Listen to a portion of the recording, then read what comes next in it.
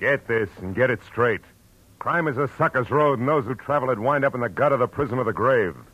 This time each carried a torch, and each was burned by it. The heel, the hero worshiper, and the hard-bitten blonde. And all because of a woman already 2 days dead. From the pen of Raymond Chandler, outstanding author of crime fiction, comes his most famous character in The Adventures of Philip Marlowe.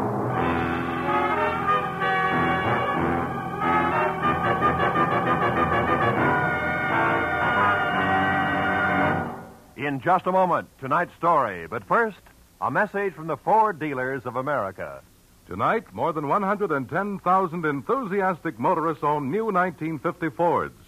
Here's what Donald L. Gibson, a pilot from Kansas City, says about his 50 Ford. As a pilot, I'm naturally interested in engines, and that's why I bought a 50 Ford. That V8 really ticks along. And ticks is just the right word, because it's as smooth and quiet as the Swiss movement in a good watch. And it's not just the Ford engine that's fine. The ride is just like flying in smooth air, and the car handles like a dream. Anyone who's thinking of buying a new car should certainly take a check ride in the 50 Ford. We Ford dealers are swamped with comments like that. But don't take anyone's word for this new 50 Ford. Prove it for yourself. Look up your nearest Ford dealer in the classified phone directory. Or perhaps you know him personally. He'll arrange a test drive in the 50 Ford. Test drive it for comfort, for power, for safety, and for the quietness, which is its mark of quality. Yes, before you buy any car at any price, test drive the 50 Ford at your Ford dealers tomorrow. Now, with Gerald Moore, starred as Philip Marlowe, we bring you tonight's exciting story, The Torch Carriers.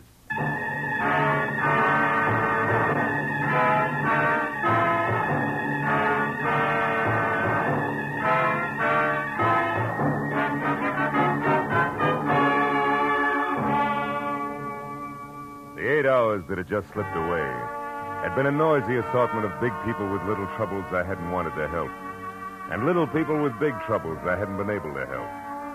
So by the time it was all over and I was heading for home, a cozy, quiet cocktail lounge at the Wilshire Gardens Hotel seemed like a good idea. When I was there, up at the bar with one down and one to go, the strain that had been with me all day began to ease up. But even as I relaxed, the tension between the couple sitting at my left became more and more apparent. I looked down the bar. The girl was young, pretty, and obviously afraid of the little man with her, who had only asthma where a voice should have been. Now, have I made myself clear? I don't know what you're talking about. Now, look, sister, Larry Solid doesn't go for people snooping after him, and neither do I. It gives me work to do that's sometimes rough on a party. Brave boy. All right, little man, you've had your busy day. Hey, take your hands off. As soon as you relax.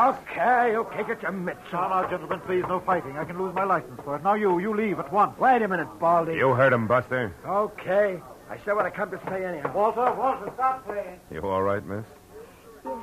Yes, thank you. Are you sure? Would you like another drink? No, thanks. I think I'll go back to my villa. Oh, you're staying here at the Wilshire Garden? Yes, Villa 12. It's just around the corner. Maybe I better see you as far as the door. Little pal of yours might still be around. Well, thank you. It's all right. Come on. This is really very nice of you, Mr. Marlowe, Philip Marlowe. What about you? What? Oh, Claire Osborne. Well, now, look, Claire, I'm not trying to pry into your business, but in a way, people like Larry Salter are my business. Larry Salter? How did you know about him? Your little pal in the bar wasn't whispering. Oh. I'm a private detective, Claire, and I see a lot of people get in over their heads. Hate to see it happen to you. You know, these people play rough, usually for keeps. Maybe you better tell me about it, huh? Well, this is my place. Oh. Mr. Marlowe, I'll be frank with you. A month ago, I got into a jam. It was an investment I'd made, some stock, a sure thing, I was told. And they usually are. Anyhow, the certificates weren't quite gilt-edged, and they took a dive, a deep one. And to protect myself, I needed more money, so I took a bracelet. I had a diamond one and got a loan on it. From Larry Salter? Yes, from Salter. A friend, a person I thought was a friend, recommended him to me. So you cashed your bracelet, covered your investment, got your money back, and now you want the bracelet again, correct? Yes, but Salter isn't around. He's hiding. How do you know? Well, I went to the club he runs up on the strip. I overheard it there. Oh. 2 men spoke of him as being on an extended vacation for his health.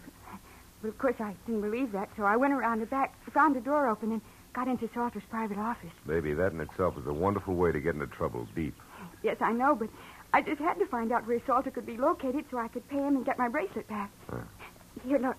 This paper. Mm-hmm. It was folded under Salter's memo pad.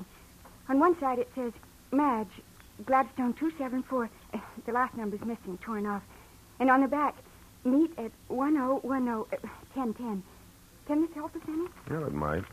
But first, Claire, a couple of questions that might help even more. Who was that ersatz little Caesar who slapped you in there? One of the men I overheard talking at Salter's club. He must have seen me and then followed me here. That figures. Now, look, honey. You're scrambling awful hard for a $1,000 bracelet. What's the rest of it? The rest of it? Well, you're out of your... Honey. Oh, what's the use? That's better. I might just as well tell you.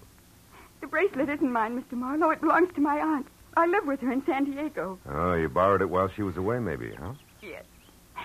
Oh, please, I've learned my lesson. I only want to get that bracelet back now, Mr. Marlowe. Please, will you help me? I'll pay you anything. Never mind that now. Oh, please, I must know where Larry Salter is. Okay, Claire, we'll try to find out, but on one condition, huh?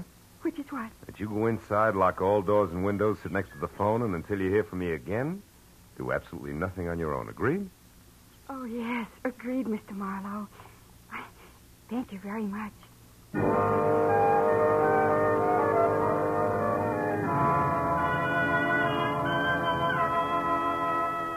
Maybe it was because the sweet young kid had the kind of voice you could still hear long after she was gone. You know, one of those lingering sounds, like the echo of a train whistle hanging on crisp early morning air.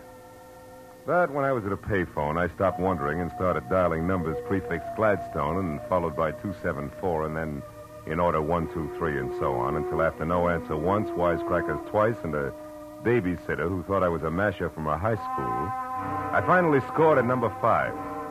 The answer took me to a dame named Madge Gilbert at a place called the Beekman Plaza. It wasn't the kind of place you'd go for Mother, and Madge Gilbert wasn't the kind of girl Mother would put up with. However, she must have been nice to look at once. And from the smile, pleasant to know. Okay, Mr. Busy Guy, now that we're together, what is it? Well, for one thing, the name's Kirby, and you can drop the fancy handle. Uh-huh. And for another thing, Kirby? I want to find Larry Salter, but quick. Why? Got a proposition for him. He won't be interested. Sit down. How can you tell? You don't know what it is. No, but I do know what at the moment Larry is. Yeah? And in 3 letters, my friend, the word is sad. He lost his lady love. Drink? No, thanks. What do you mean his lady love? I heard that you and Larry... Never mind what you heard. All that's used to be. The pre-Janice trial period. The sad comes from Janice finding a better deal, maybe, huh? No. She was killed. Automobile accident. Night before last. Salter with her? No, again. She was alone and drunk. Well, that's probably the way Larry is right now. A blind fool. Fill it up, will you? Sure. Look, baby, believe me, it won't put out the torch you're carrying. Shut up. Sorry I broke the whole thing up. Now, what was that proposition you mentioned? For Larry exclusively, where is he? The Foundry on Cushing? Where? The Foundry in East Los Angeles. Hey, wait a minute, Kirby. You seem kind of lost for a friend of Larry's. I'm just fuzzy on locations, that's all. How about numbers? The address down there, what is it? Come on, fast. 1010. Unless it's been changed recently. It hasn't. Okay, busy guy, you're still all right. Thanks. And if you play it real close, I think you'll be, too. See you, Madge.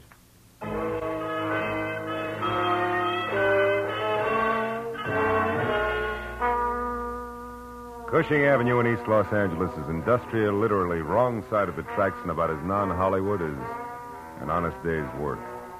And all the way there, I kept blessing the dumb luck that had made me answer 1010 for the address before I'd even had time to think. When I pulled up and parked away from the place, I hoped that luck would continue. Because ahead was the Foundry, or what remained of it, and in no sense did it look like friendly territory. I found a metal staircase climbing from what had once been a loading ramp up to the yard foreman's office, where a single, staring, unshielded light inside said that somebody was home.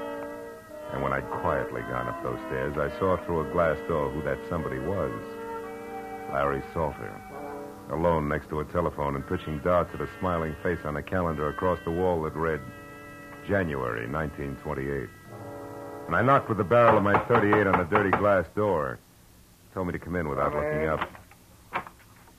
Make yourself at home, neighbor. Be with you in a minute. Aha! I did it. Her front tooth have been trying for that all night. So glad you made it. Now, won't be on your mind while we talk. About what? Bracelets. Bracelets. Neighbor, this is an iron foundry. What you want is a jewelry shop. Let's save each other a lot of time and level, huh? I'm a private detective named Marlowe, Salter, and at the moment working for Claire Osborne, who now has the price of a bracelet. Wants it back in a hurry. Do we do business? No, we don't. And it's not because I don't like you, neighbor. But because, one, I never heard of any Claire Osborne. And two, bracelets are stuff for second-story men, which I am not. And three, you ought to get yourself a pair of sneakers, stupid. You've been followed all the way through the yard, up the stairs, and into this room. An old gag, Salter. No gag. So while you still can, you better put that gun away, because my boy Cover takes a strange delight in messing people up. Real bad. You're bracketed, chum. You better drop it fast. Yep. That's better. Now, Marlowe, without any double talk about babes and bracelets, let's have it. You're one of Freeman's best boys, aren't you? You think I had something to do with him getting knocked off in that ditch? You're here to square things away. That's it, isn't it? No, it isn't. Get your hands off me. Okay. I won't touch you again. But that's more than I can say for Cover. Yeah, lots more.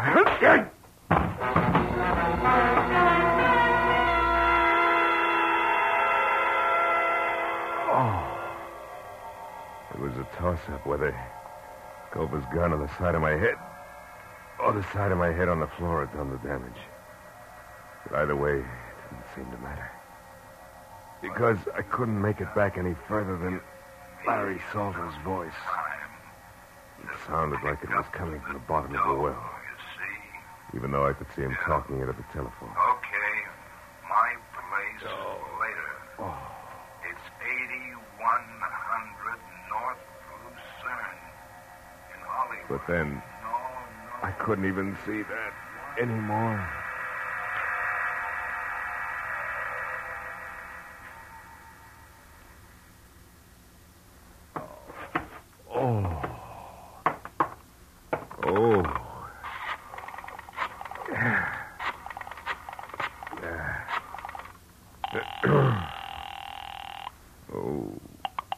Good evening, Wilshire Gardens Hotel. Villa 12, please. Yes, sir. One moment, please. Hello? Marlowe, Claire. Listen, I'm over in East Los Angeles. Mr. Marlowe, did you find him? Do you know where Larry Salter is? Yeah, I think so. 8100 North Lucerne. It's up in Hollywood near you. Now, listen, Claire, about the bracelet. There is no bracelet. What? There was no trouble on the stock market and no loan made. Why do you want to know where Salter is? What do you want from him? His life. Goodbye, Mr. Marlowe. Wait a minute, Claire. Claire, listen to me. Oh, my head. I wouldn't try it, What? chum. Hey, Cover, listen, Shut up. You don't have to go no place until Larry Salter comes back and says so. Now relax, chum.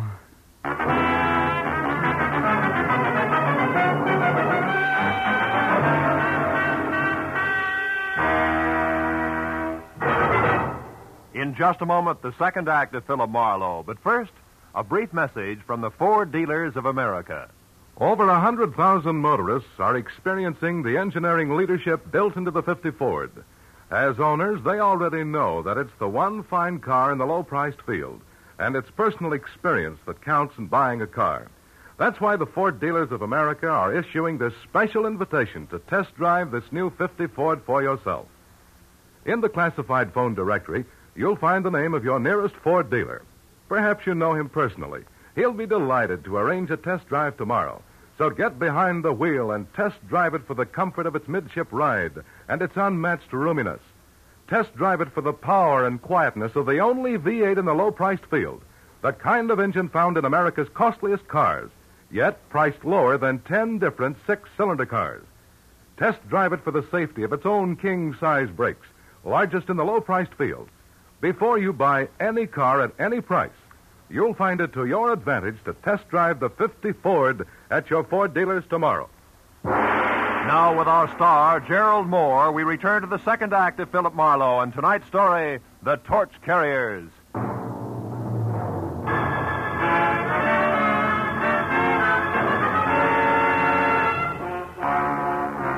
I turned to the poker-faced Cover and the 45, both staring at me from across 6 dusty feet of concrete floor that made the ancient East L.A. foundry seem colder and even more lonely. You don't stay put so good, do you, sweetheart? You're kind of heavy-handed with that gun, aren't you, Cover? You want to try again, sweetheart? I'll pass. Standing here staring at each other is apt to get dull, don't you think? That's entirely up to you, sweetheart. You bleed pretty. You'd like that, wouldn't you, kid? Look, just so I don't get plugged by mistake, you better let me sit down before I fall down, huh? Help yourself.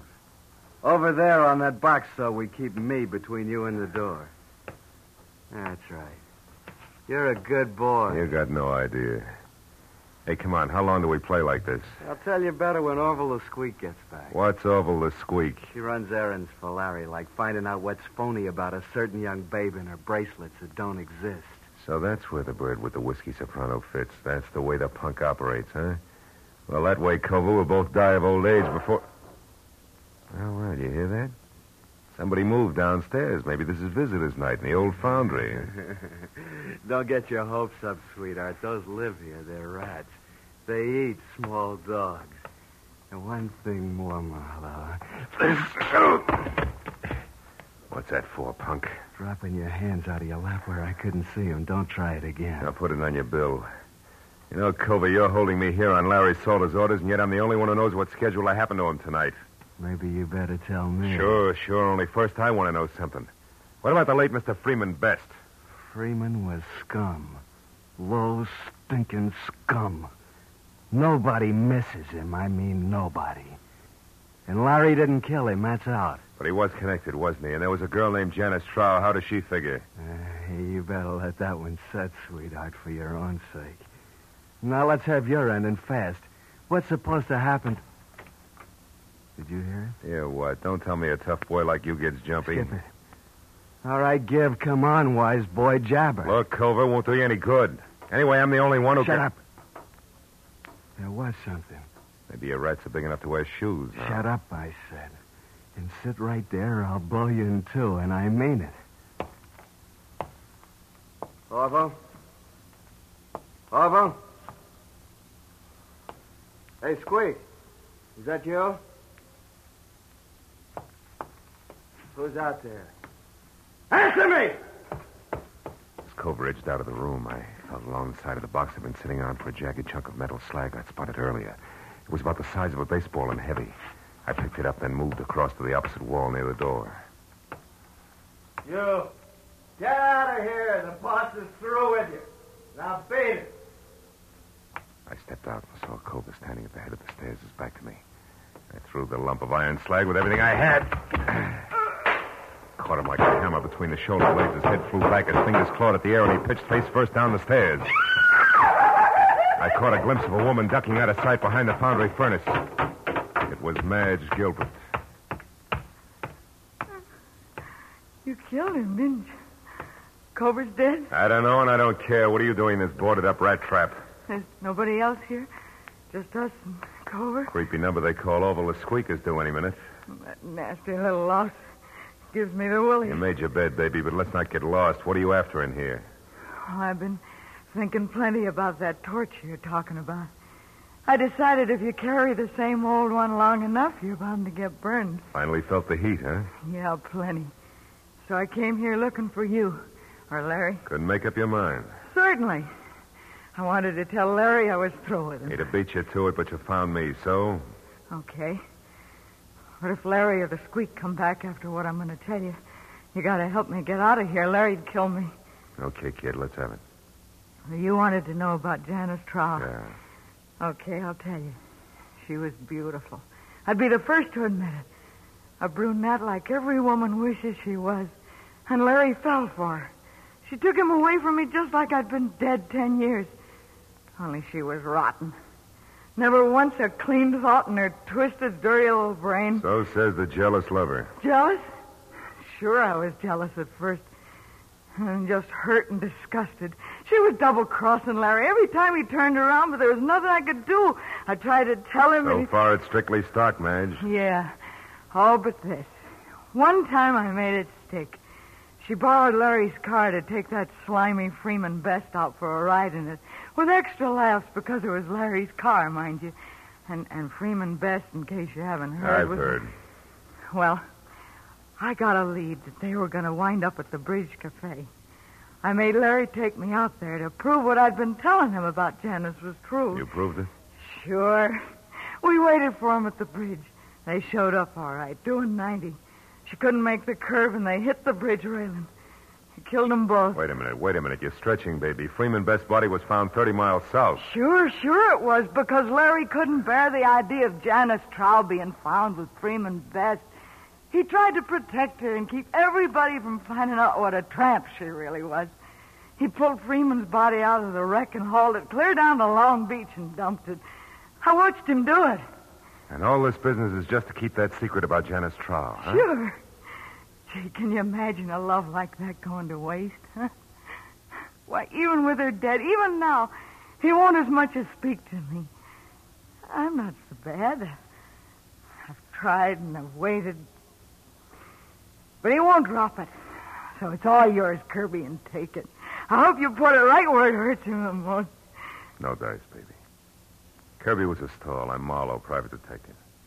What? Gee, how cheap did I sell out anyway? That depends. The only axe I'm grinding is for a girl named Claire Osborne. Ever hear of her? No. That's funny. For some reason, she hates Salter even more than you. Listen. It's horrible. It's horrible. You stay where you are. I'm scared of him, Mom. I'll pull his fangs. Just don't get absent-minded about which side you're on.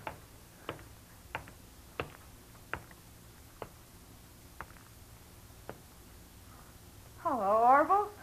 Where's Larry? I don't know. I've been waiting for him. Where's cover, then? I got something important. Cover? Oh, why, he went out for a few minutes. Yeah? I don't like this, sister. You in here all by yourself. Something's wrong. What is it? Come on, what's the matter? Marlowe! Hold it, Orville. What? You. Why the gun? Guess. What do you know about Claire Osborne? I don't think I know the party. Sure you do. A cute little brunette named Claire Osborne. I want the straight dope on her, and I want it now, not later. Hey, go over. Hey, go Answer over. my questions, you creep. You won't get anything out of me. Larry will take care of both. You jerk. Well, maybe there's something on it that'll give me an answer without talking back. Look, he always wrote things down in a little notebook. It's inside his jacket. Yeah, you're right. Here it is. Let's see. Oh, sure, this is it. Claire Osborne arrived from San Diego last night by plane. Registered at Wilshire Gardens as Claire Osborne, but according to driver's license, her real name is... For Pete's sake, no wonder. I'll see you, kid.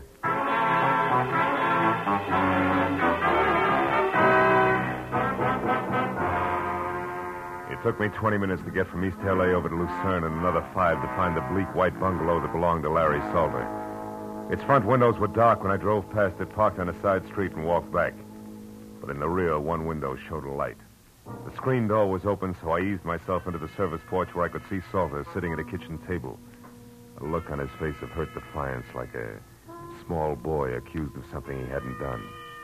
I couldn't see who was facing him, but there was no mistaking the voice. I love my sister. It was Claire. All my life, Janice was everything to me. And now she's dead, and you killed her. That's true, isn't it? I've already told you once, kid, you're making a mistake. Oh, no, I'm not. You're going to pay for my sister's death. No court will ever call it murder, but that's what it was. You did it just as surely as if you'd strangled her with your own hands. And now I'm going to get even for Janice. Claire. Hey, But, Marlowe, you crazy fool. Why did you come here? Give me that gun, Claire. I know you stay out of this. You can't stop me. Nobody can. Even if you shoot me, Marlowe, I'll kill him Now, listen first. to me. Before you start pulling that trigger, you better know all the facts. Everything Salter here has done since your sister's death has been to shield and protect what little she herself left of a good reputation. She turned bad, Claire. You're lying. No. What reason have I got to lie? I'm telling you this because it's true and I can prove it. I don't believe you. You're trying to trick me. It was your big sister who tricked you years ago. She was no good. That double-crossing dirty cheater wouldn't shoot square for 5 minutes. Stop it. No, there's more. The night she died, she was two-timing Larry. But even in spite of that, he risked his neck to move the body of the other guy just so she wouldn't be found with the kind of cheap trash she'd been running around with. And do you know why? Because Larry Salter there loved your sister, loved her every bit as much as you did. Loved her? Yeah. Oh, no. No, this can't be true. Yes, it's true, kid. All of it. I loved her, all right. It's just too bad that Janice went like she did. Oh, Marlowe. Okay, baby, the hard part's over. Come on. Give me the gun. You don't want to shoot anybody. Not now.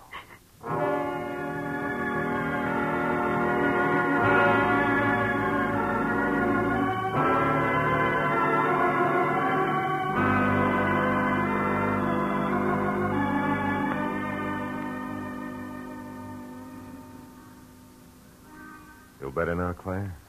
Yes, I'll be all right when I get used to a few new ideas. Yeah.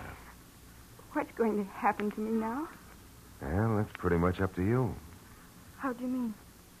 The world spins like mad, honey. You have to keep up or get lost. Like I was tonight. Mm-hmm. I was lost, Marlowe, terribly. Everything I had any faith in was gone. Yeah, I know. That's because you had blind faith, Claire. You know, that's okay for kids, but you're a big girl now. Oh, yes, I get it. From now on, it's me, on my own 2 feet, and my eyes wide open. Well, take it easy, baby. It's fun to close them once in a while.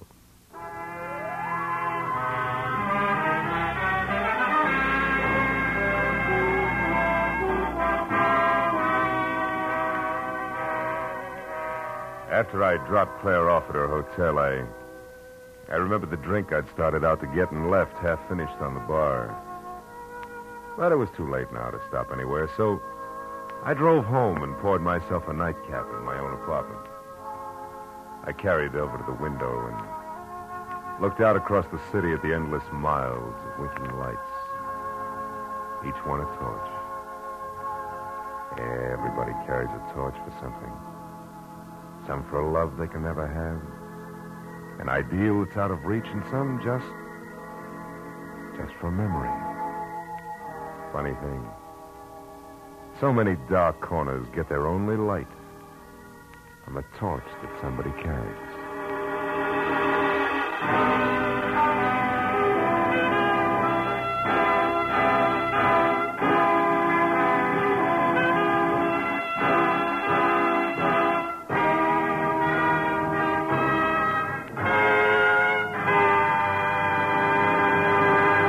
Philip Marlowe will be back in just a moment. But first, here's a message from the Ford dealers of America. More than 110,000 delighted motorists are already driving the new 50 Ford. Here's what Jack Farrell, hotel manager, says. I did a lot of shopping around and chose Ford for styling. And I'm certainly glad because I found there's plenty of car beneath its beautiful body. There's plenty of power under the hood, too. And it's as comfortable as a high-priced car.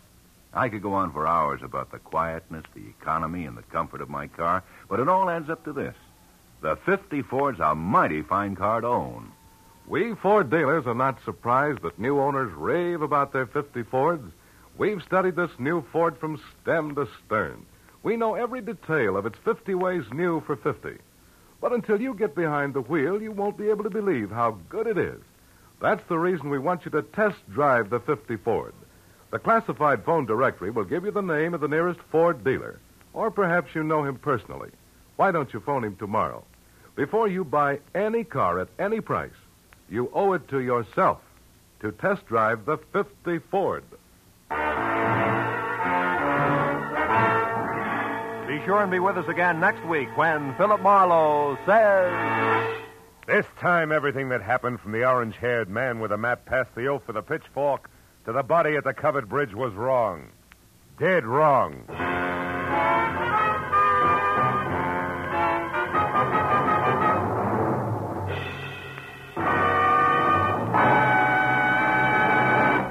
The Adventures of Philip Marlowe, bringing you Raymond Chandler's most famous character, star Gerald Moore, are produced and directed by Norman McDonnell, and are written for radio by Robert Mitchell and Gene Levitt. Featured in the cast were Sammy Hill, John Daner, Vivi Janis, Harry Bartell, Wilms Herbert, and Edgar Barrier. The special music is composed and conducted by Richard Orant. This is Roy Rowan speaking. Stay tuned now for Gangbusters, which follows immediately on most of these same CBS stations. This is CBS, the Columbia Broadcasting System.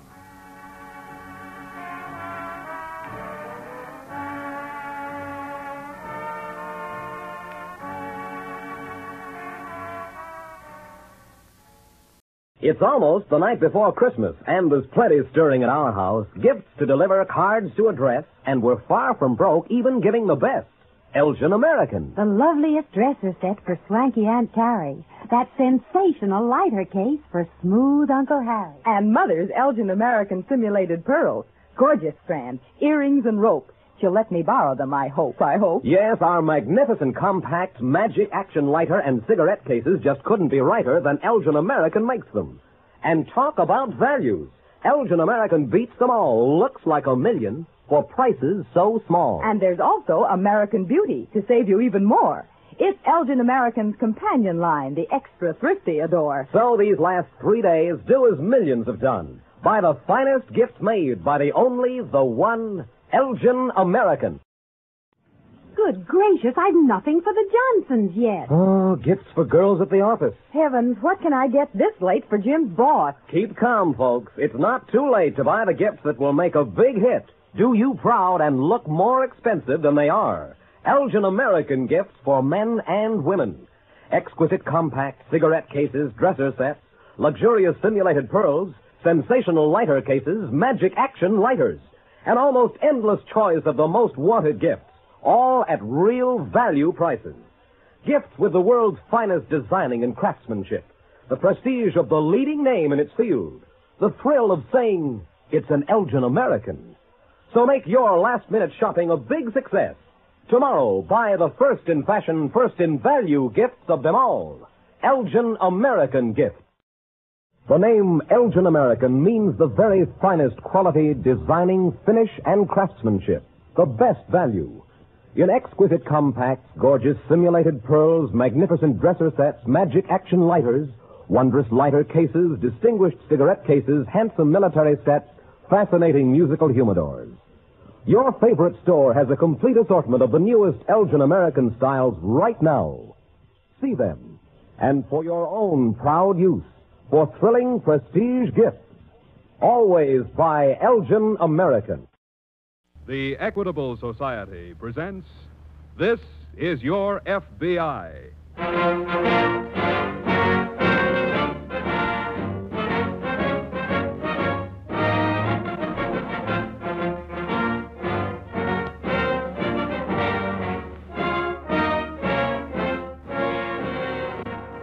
This is Your FBI, an official broadcast from the files of the Federal Bureau of Investigation, presented as a public service by the Equitable Life Assurance Society of the United States.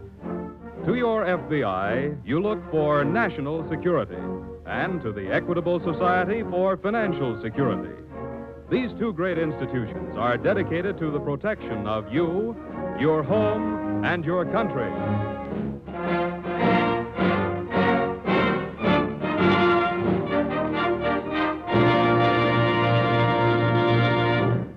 Tonight, as a departure, we bring you the preview of a sensational motion picture, The House on 92nd Street, produced by 20th Century Fox, with the actual cooperation of the FBI.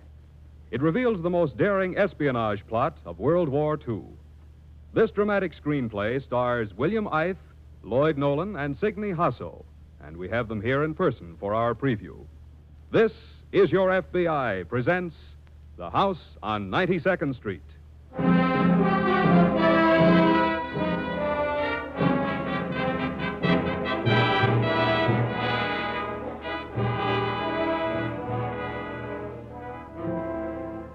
Back in 1939, the mechanized legions of Adolf Hitler were overrunning the face of Europe, crowding civilization into a dark corner.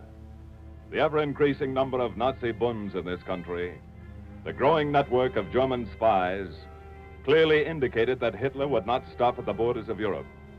And so the FBI, always on the alert to protect the safety of the nation, went to work. Every known suspect was watched, their every move recorded for the files. The FBI could not declare open war against the treacherous Germans in this country, but it could and did keep a 24-hour watch on them, so that when the time came, those Nazis could do nothing to help Hitler make good his threat of yesterday Germany, today Europe, tomorrow the world.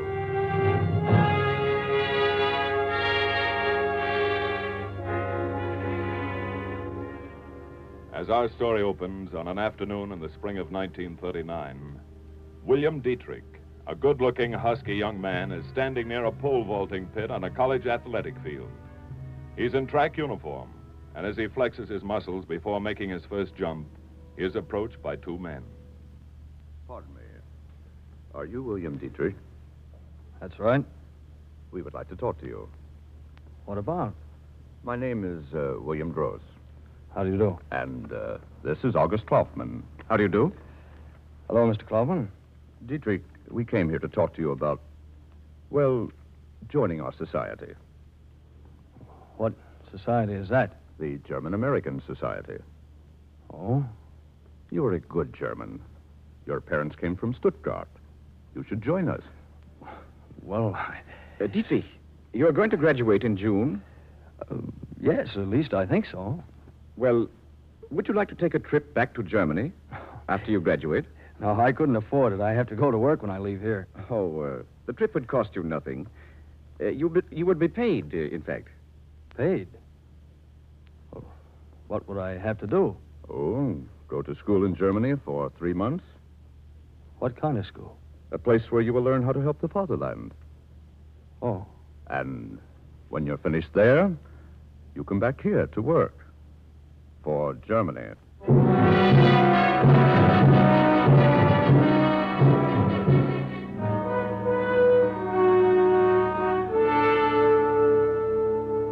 William Dietrich was a first-generation American, and like most first-generation Americans of German descent, he was a loyal citizen of this country, not a loyal Nazi. He asked the representatives of the German-American Society to wait for his answer, because he had a plan. With that plan in mind, he telephoned the FBI in Washington. The next morning at FBI headquarters, William Dietrich was seated across the desk from Inspector George A. Briggs. Well, that's just about the whole story, Mr. Briggs. I see.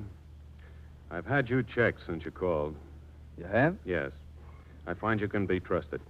And it's all set? I can really go? Oh, no, wait. Not so fast. Before you do anything, I have to tell you what you'd be up against. Well? If the Nazis should find out that you're working with us, they wouldn't think any more of killing you than of striking a match. And they only kill people they like with bullets. Yeah, I know that. And furthermore, the FBI doesn't command anyone to take his life in his hands. Well, that's why I called you, Mr. Briggs. I understand. When did your friends, when did you tell them that you'd let them know? Wednesday night. Well, you've got almost a full week to make up your mind. After you give them an answer, call and let me know what that answer is. Mr. Briggs, I think I can save you a phone call. I know what I'm going to tell them. Then let's go to work.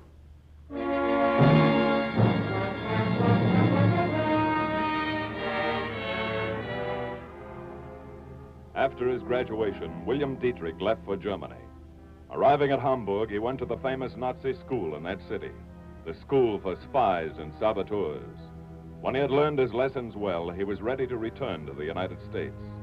He was given counterfeit identification papers and some genuine credentials with which to introduce himself to the Nazi contact in New York. While he was still on the high seas, en route back to New York from Lisbon, Inspector Briggs and a special agent named Walker were busy at the FBI headquarters in Washington. Here's a report you should see, Walker. Oh? What's it about? A man was hit by a cab in New York 3 days ago. Some papers were found on him that looked suspicious, so they sent them down to us. Mm-hmm. He was carrying a forged passport, but his fingerprints show that he was Captain Franz von Thwart. Well, he's one of their top men. He was. He died on the way to the hospital. I see. Anything come out of his papers? Yes, we sent one of the letters he was carrying to the laboratory. They found some numbers written between the lines in disappearing ink. Cryptanalysis just broke it down. And? It said, concentrate on process 97. Well, that means nothing to me. It didn't to me either. So I called a meeting this morning of Army and Navy intelligence. I read them the message. Any response? Oh, plenty. Process 97 is our new secret weapon. Oh. Nobody was even supposed to know that we were working on it. Well, what's our move? First, we've got to find out how much the Nazis know about it. And second, how they found out. Well, young Dietrich ought to be able to help us out on that one. Maybe, yes. His German credentials came in on Clipper this morning. I have them here. Oh, read them to me, will you? They're in German, and translated they say, William Dietrich is specifically authorized to receive all reports for transmission direct. And that's the first paragraph. Uh-huh. Leave that one as it is. Right. Paragraph 2 says you're instructed to look to him for all payments. Well, that's fine. That means that they've got to come to him. Leave that one alone, too. Okay. The last paragraph says it is forbidden for him to have any contact with agents known to you. I don't like that. Now, let's see now. Have it changed to read, he is authorized to contact all agents known to you. Right. And after that, pack your bags. We're going to New York.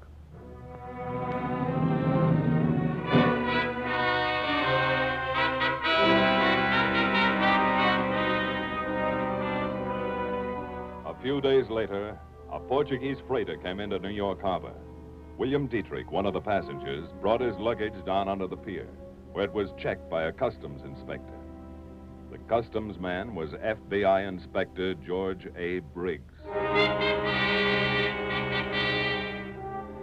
As Briggs went through the bags, he quietly slipped Dietrich the new credentials. The forged credentials, which would give Nazi spy and counter-espionage agent William Dietrich more freedom. When he left the pier, Dietrich took a cab to the house on 92nd Street.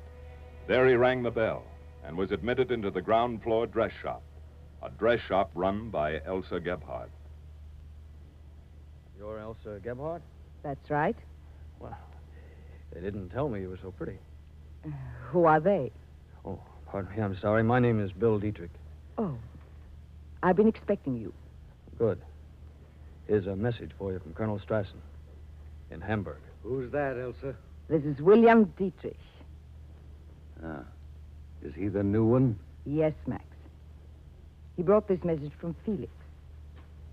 He is William Dietrich. He's authorized to receive all reports for transmission direct. He's authorized to pay our fee. He's authorized to contact all agents known to me. That's what Colonel Strassen said. But I don't understand. He never sent anybody else with orders like that. I'm going to check these credentials. Oh. I'll write to a friend of mine in Argentina. He'll get a message through to Hamburg. Okay, but meanwhile, I've got to go to work. What do you want? Enough parts to build a radio transmitter. Here's a list of what I need. Why don't you buy them yourself? I can't afford to be caught buying radio parts. He's right, Max. Here's a list. Get them. Okay. That will be all for now, Mr. Dietrich. Very well. Don't go out through the front door. How then? Use this back door. And then walk out through the alley into 93rd Street. Okay. Goodbye, Miss Gebhardt. Goodbye. Max. Yeah? Follow him.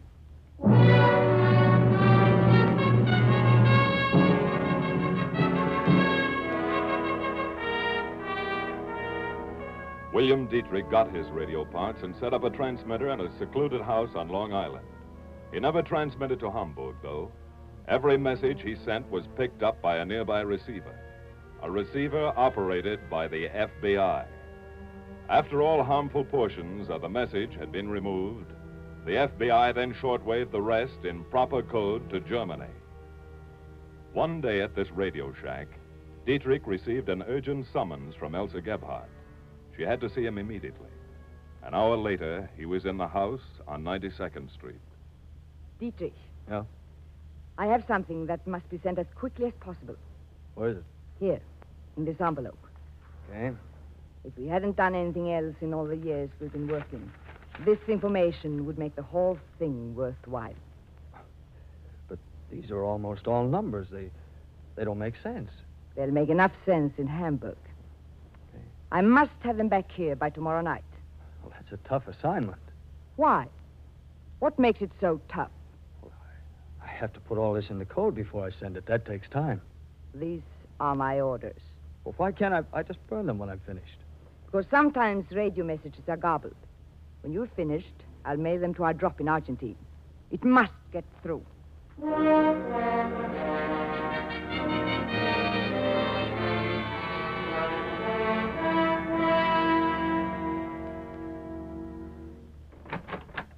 I come in? Yes, come ahead, Walker. Anything on those papers Dietrich sent in? Yes. I spoke to Dr. Appleton. He's head of the laboratory. Mm-hmm. Those papers are definitely on Process 97. What's more, he said the experiments took place just 2 days ago. What do we do now? Dr. Appleton is going to work on the papers. He says if you change one number, it can throw the Germans off for a month. You know, I don't get this whole setup. I thought nobody working on the process was allowed to leave the plant. Nobody but a few of the scientists. They can leave a couple of nights a week. But they're thoroughly searched before they go. Look, can you tell me what Process 97 is? Well, I'll give it to you the way it was given to me. From what our scientists already know about its properties, it would devastate any city it was used against. Sounds like a death ray. I made the same guess. Is it right? No. Process 97 is an atomic bomb.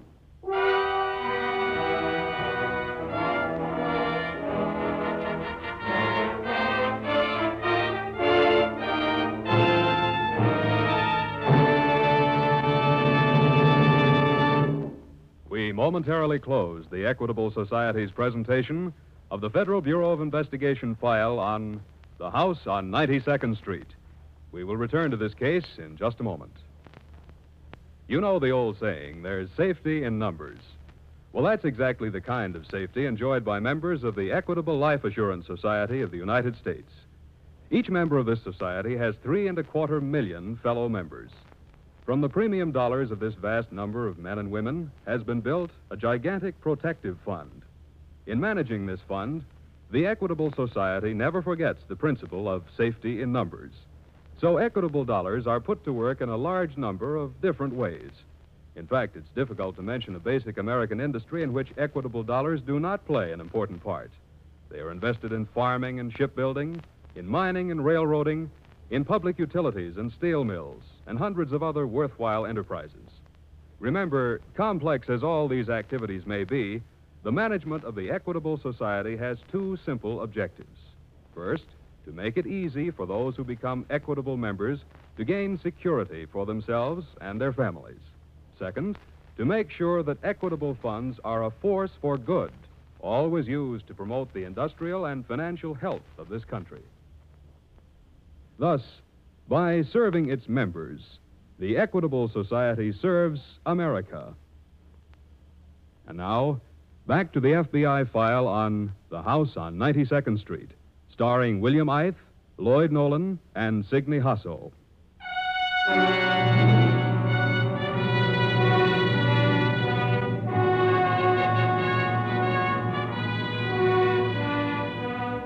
On December 11th, 1941, Adolf Hitler declared that a state of war now existed between the United States and Germany.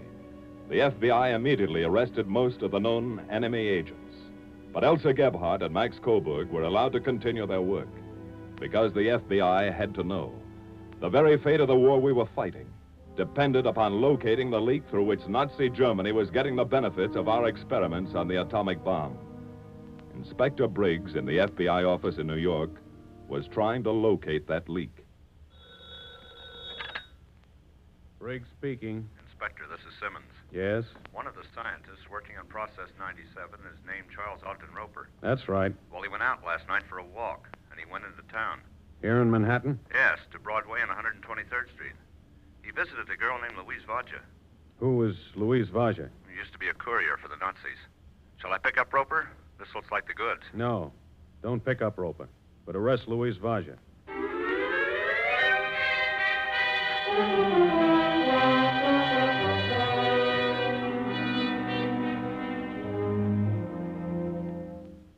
Miss Varja, we've just been wasting our time. But I've been telling you the truth. Listen. You once worked as a hairdresser on the North German Lloyd liner Europa, correct? Yes. You used to bring over letters and mail them when you got ashore. Well, I never knew what was in They them. were letters of instructions to German agents in this country. And you were working as a courier for the German Secret Service. No. We also know that you became an American citizen, and that, Miss Varja, makes you a traitor. Well, I have done nothing since the war began. I swear You it. have a friend who's a scientist. He's working for the government now. What's his name? I have no friend. He was at your home last night. His name is Charles Ogden Roper.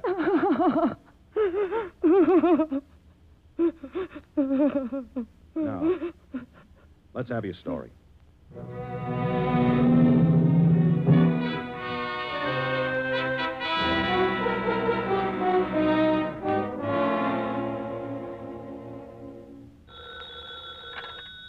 Briggs speaking.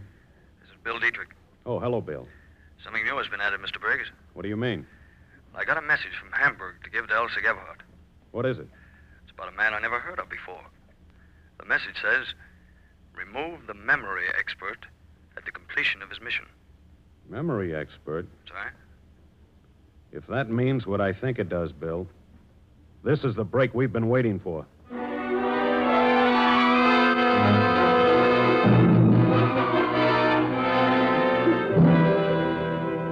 Inspector Briggs was almost certain that Charles Ogden Roper was the memory expert, but he had to be sure. He checked Roper's birthplace, his college, his friends. Learning that years before he'd been in show business, he contacted many theatrical booking agents. In the office of one agent, a picture of Roper was found. A picture captioned, Charles Roper, Memory Wizard. That was the name of the act, and that was all Inspector Briggs needed. That afternoon at Dr. Appleton's laboratory. Dr. Appleton, why have I been brought here? This gentleman is from the FBI, Mr. Roper. The FBI? Mr. Roper, see if you recognize these photostats. Why, they're photostats of the formula we worked on last week. I understand that you're one of the scientists privileged to leave the plant. A few evenings each week. Yes, sir. A week ago tonight, you went out, didn't you? A week ago tonight? Yes. Last Friday night? Mm-hmm. Yes, sir. I did go out. I visited a friend's house. What for? To play chess. What's your friend's name? I don't remember. Oh, come now. The great memory experts, Charles Ogden Roper. You can't remember your friend's name? It's Louise. Louise Vaja. How long have you known him? 3 years. A week ago, Mr. Roper, $5,000 was paid into your bank account. Why? I sold some securities. Dr. Appleton, why does he ask me all these questions? This gentleman thinks you memorized parts of the formula before you left here. That's not true. And when you got to your friend's house, you set them down. No. We know all about you, Roper. We've traced you back to the day you were born. We even know the approximate date that you're scheduled to die. Die? Listen to this. It's an intercepted message direct from Germany. It says, remove the memory expert at the completion of his mission. Oh. What do you want to know? When did you make your last delivery? This morning, on my way back to work. Where did you make it? At a bookshop. Which one? Come on now, Roper. Talk up. Talk fast. Lang's bookshop, 59th Street. I put the material in a book, Spencer's First Principles. What did you give them? What was it, Roper? It was the latest data on the final experiments.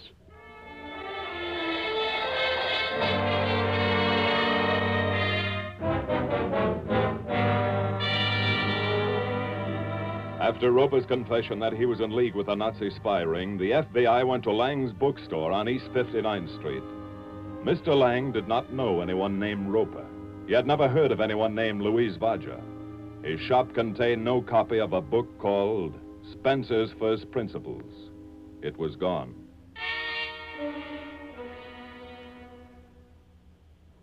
Is that you, Max? Yeah. Did you get the book? Uh-huh. Do you want me to take it to Dietrich? No. Why not? I received a letter from Argentine this morning about Dietrich. His credentials were forged. What? He's on his way here. I expect him any minute.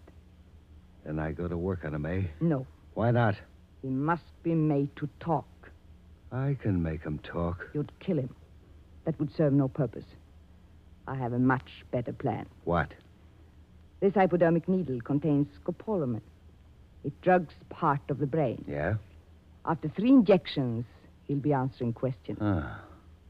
I'll allow you to put him in proper condition to receive the first injection. Thanks. See who it is. It's Dietrich. He's coming back to this room. Good. Let him in, Max. Hello. Come in, Dietrich. Oh, thanks. All right, Max. Now let's go to work.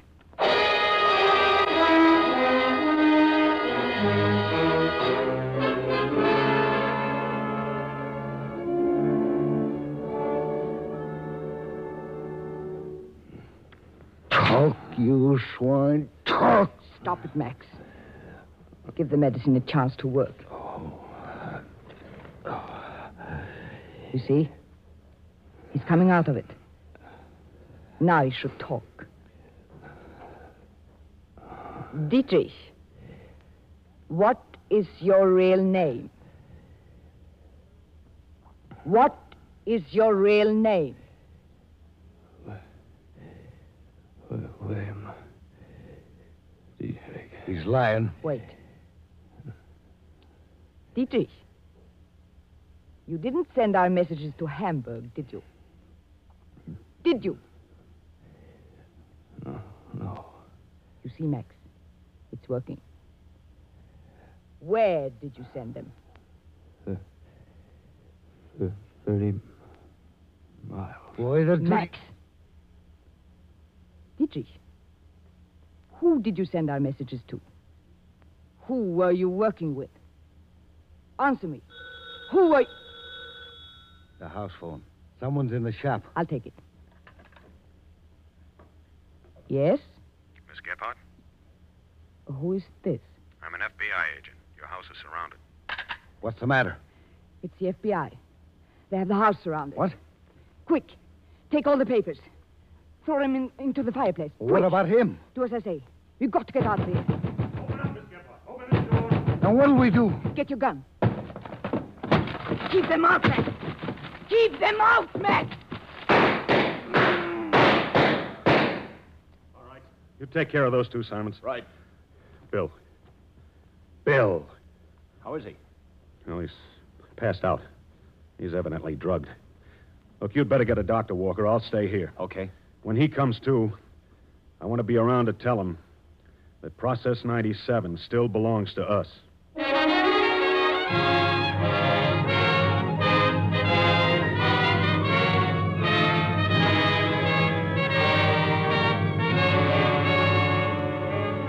Thanks to the courageous work of the FBI, Process 97 remained in the possession of this country.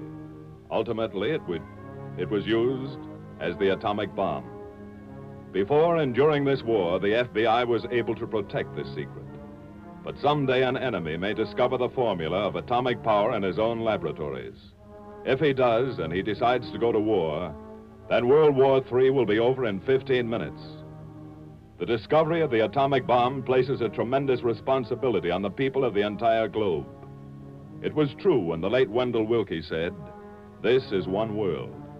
Now in this atomic age, the countries of the earth must get along together, because now it will be one world or none at all.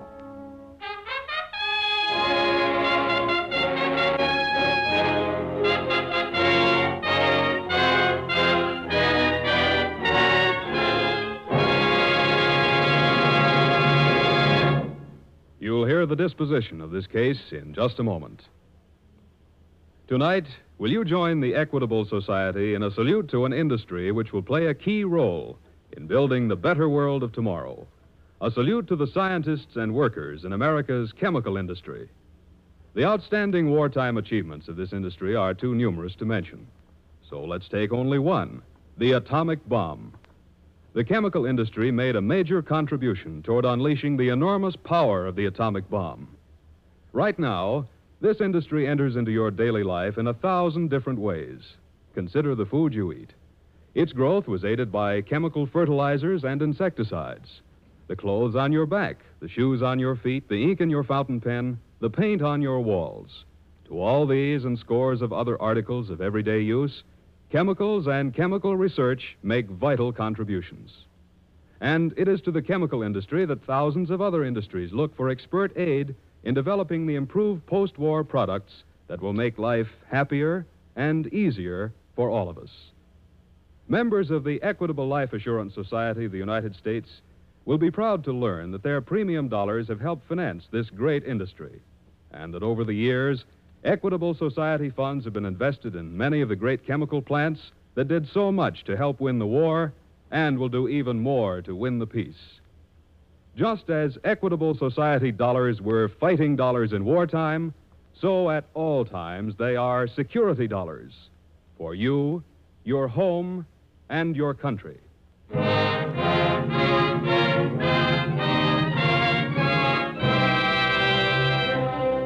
Elsa Gebhardt and her Confederate Max Coburg, upon trial and conviction, joined their fellow Nazi agents in a federal penitentiary.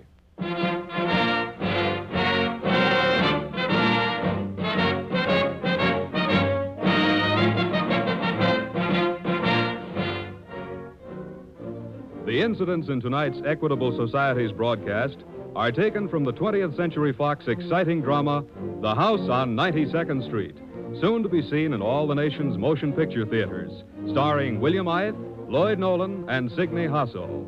This breathtaking story was adapted from the files of the Federal Bureau of Investigation.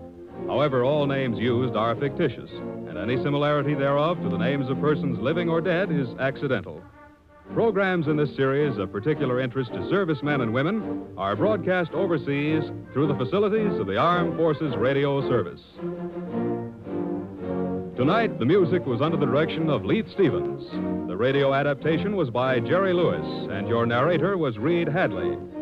This is Your FBI is a Jerry Devine production. This is Dick Joy speaking for the Equitable Life Assurance Society of the United States, and inviting you to tune in again next week at the same time for This is Your FBI.